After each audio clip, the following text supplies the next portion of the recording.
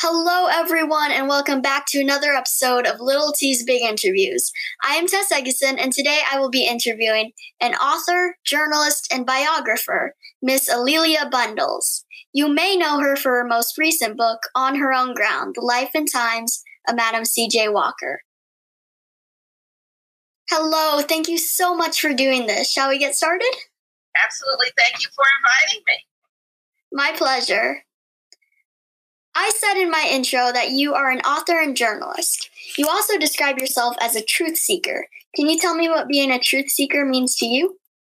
Because, sometimes people will say they're truth tellers. And I think being a truth teller is very important. But I would say I aspire to be a truth teller. You want to do your research and be able to tell the truth and talk about sometimes controversial issues. But as a journalist, I consider myself a truth seeker because I like to have the facts first, and then I try to tell the truth. That's really interesting. You've reported on many stories and written about lots of things, but are especially well known for writing about the legacy of your great-great-grandmother, Madam C.J. Walker. For our listeners who are still learning, who was Madam Walker? So Madam C.J. Walker, the short version, the elevator version of her story, is that she was born Sarah Breedlove in 1867 in Delta, Louisiana, on the same cotton plantation where her parents and older siblings had been enslaved.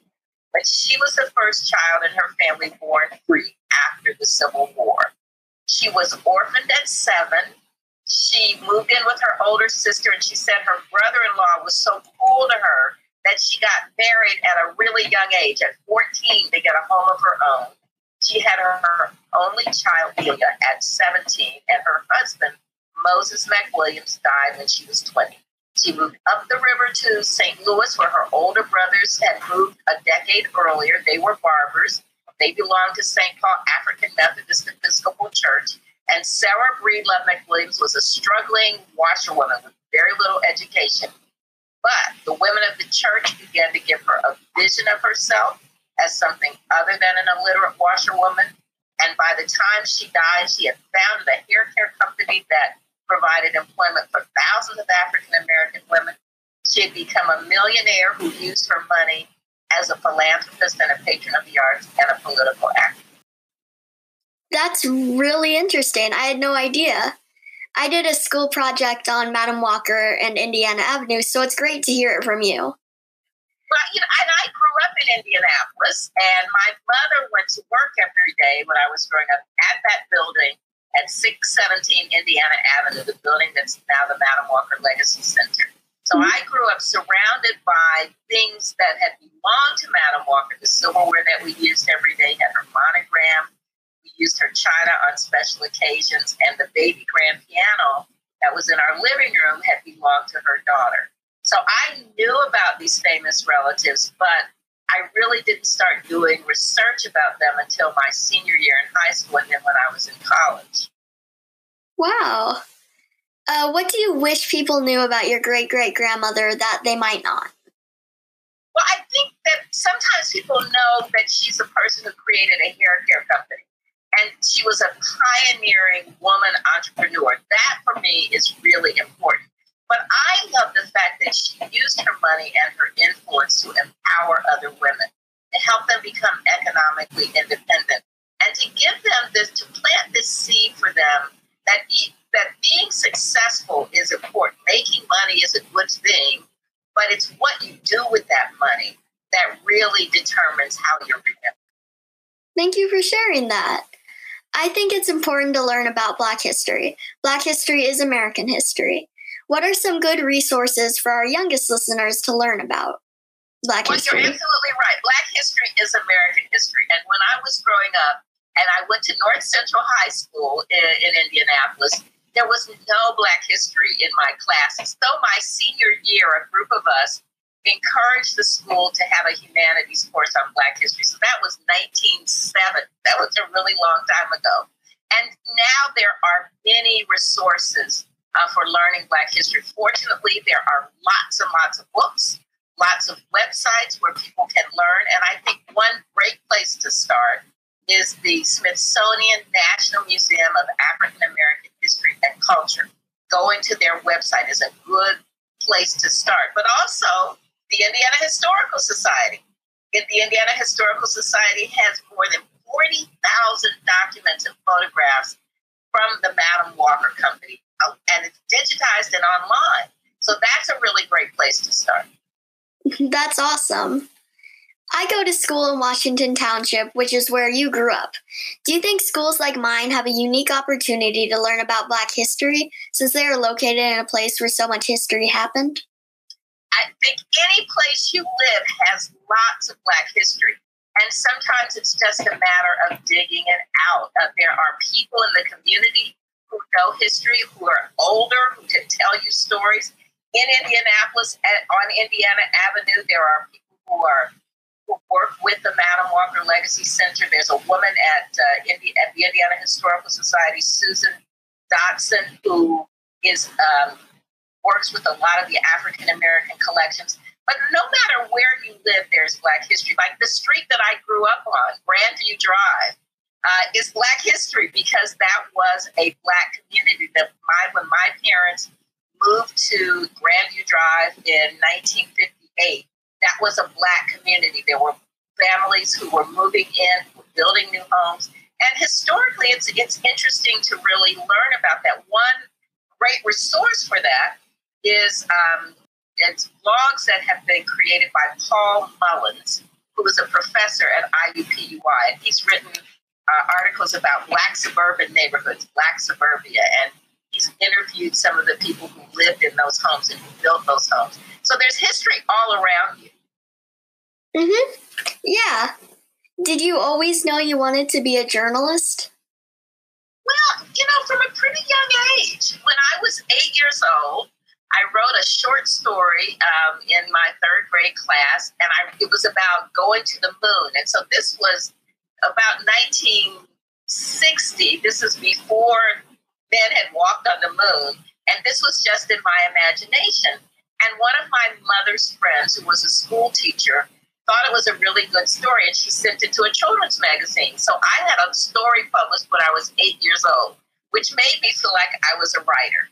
And when I got to junior high school at West Lane Junior High School, in my seventh grade science class during the first week of school, my science teacher passed out 5x8 index cards, and he asked us to put our parents' names and their phone number, I guess in case we got in trouble.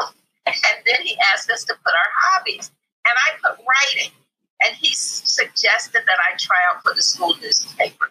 Well, that really was a significant moment in my life because I started working for the school newspaper. It was a really excellent newspaper. Jim Gasho was our advisor. He had high standards. He entered us in national contests, which we won, competing against high school newspapers. And that made me think of myself as a journalist. So from the age of 8, I thought of myself as a writer.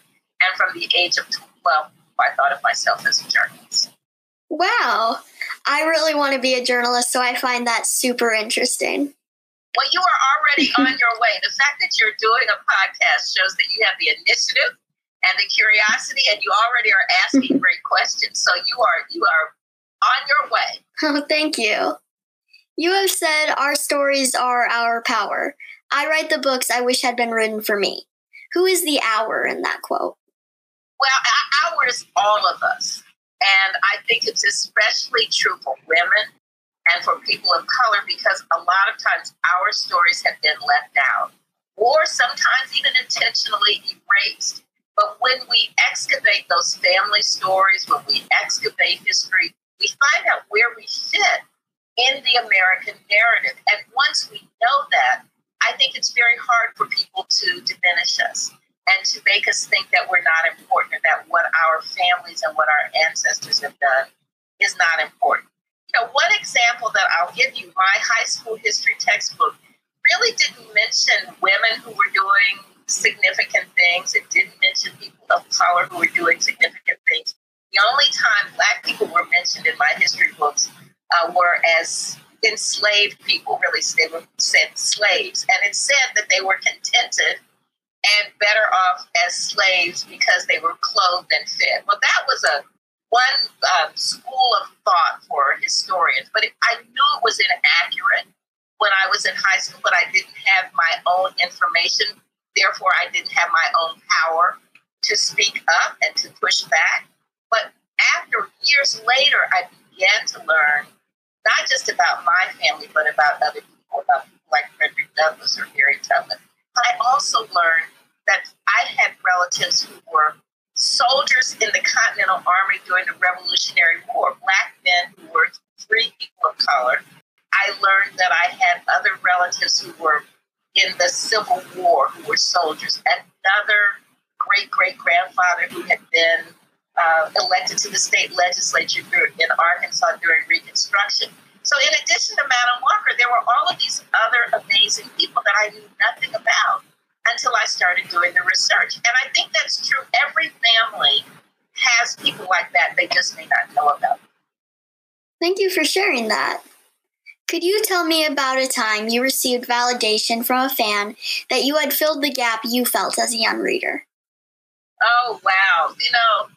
Just when you wrote to me, that made me feel really good. I get to talk to a lot of people. I mean, sometimes it's students at Harvard Business School. Sometimes it's people at, big conferences. But I think one of the things that I love the most is when someone young is really interested in knowing history.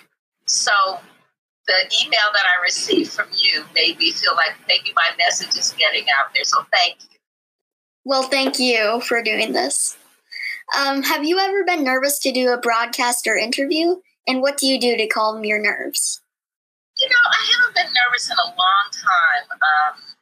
But I do remember when I made one of my first speeches, and this has been years ago. This was probably in the 1980s. And you've heard the name Alex Haley, who wrote the book Roots. And Alex Haley was a friend and a mentor for me. I was living in Atlanta, happened to be visiting Atlanta, and I had a speech the next day at Spelman College, which is the college that my grandmother actually went to. And I was really nervous about it. And he said, just take a deep breath, go out on stage, and just tell stories. And if you tell stories, that will keep people's attention. And so I was still kind of nervous when I did it, but that's always stayed with me. And now, thousands of speeches later, I don't really get nervous anymore because I think what I want to do is tell some stories, and I hope things that will be interesting to people. And then always in the back of my mind, I'm confident that Madam Walker's story inspires other people, and that's really my goal. It's not just to fill them up with a lot of facts and a lot of information, but to find a way to inspire them and maybe to help them see themselves in the story. That's wonderful. What different skills do you use when sharing news and information on TV versus in a book or article? Well, that's a really good question. When I'm working on a book, and I would say right beside me, this is the chapter 37 Oh, wow. of the book that I'm working on right now, that when I'm writing a book, a lot of what I get to do a lot of research. And so what chapter might start out being 20 pages with all of the information. But by the time I whittle it down and decide what I don't need, it might be 10 pages. So a book really takes a lot of research, over-research, in order to get the facts. But the book is kind of my foundation for when I am doing an interview or when I'm on television. And because I'm so grounded in the facts, then I can just tell the bullet points. I can just tell the stories and try to keep it short. I mean, I think one of the things that has been helpful to me, that because I worked in television news as a producer for 30 years, and I was working on short minute-and-a-half pieces, 5-minute pieces, sometimes 12-minute pieces, I learned to tell a story in short bites. And I also learned what people call sound bites, that you don't want to talk for 4 minutes without letting up. And sometimes if you can say the most important thing that you have to say in 15 or 20 seconds or 30 seconds, then you keep people's attention. That's really interesting. Unfortunately, our time is almost up, so do you mind if I ask you one more question? Absolutely. Great. I know there was a movie about your great-great-grandmother on Netflix, so I bet you watched that. But I'd actually love to know what else you like to watch on TV.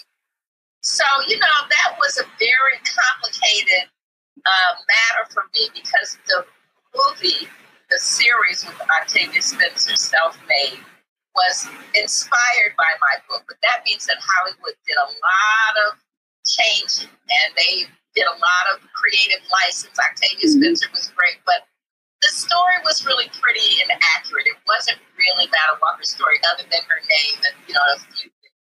So I would like to do that story differently, and I'm working on some other things. But the things that I like to watch on television, I really like documentaries. And because I worked in news for a long time, I'm really interested in history. Stanley Nelson is a documentary filmmaker whose work I like. His very first film, $2 and a Dream, was about Madam Walker. His grandfather was Madam Walker's attorney in Indianapolis. So people can watch $2 and a Dream on YouTube. Ken Burns does great documentaries. Ava DuVernay. So I like documentaries. I also like, a really good movie.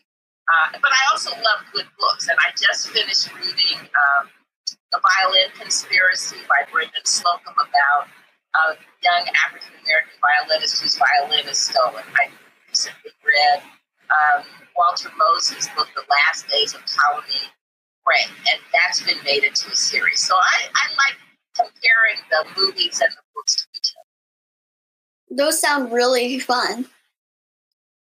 Well, thank you so much for taking time out of your day to do this. I really appreciate it. Have a great day.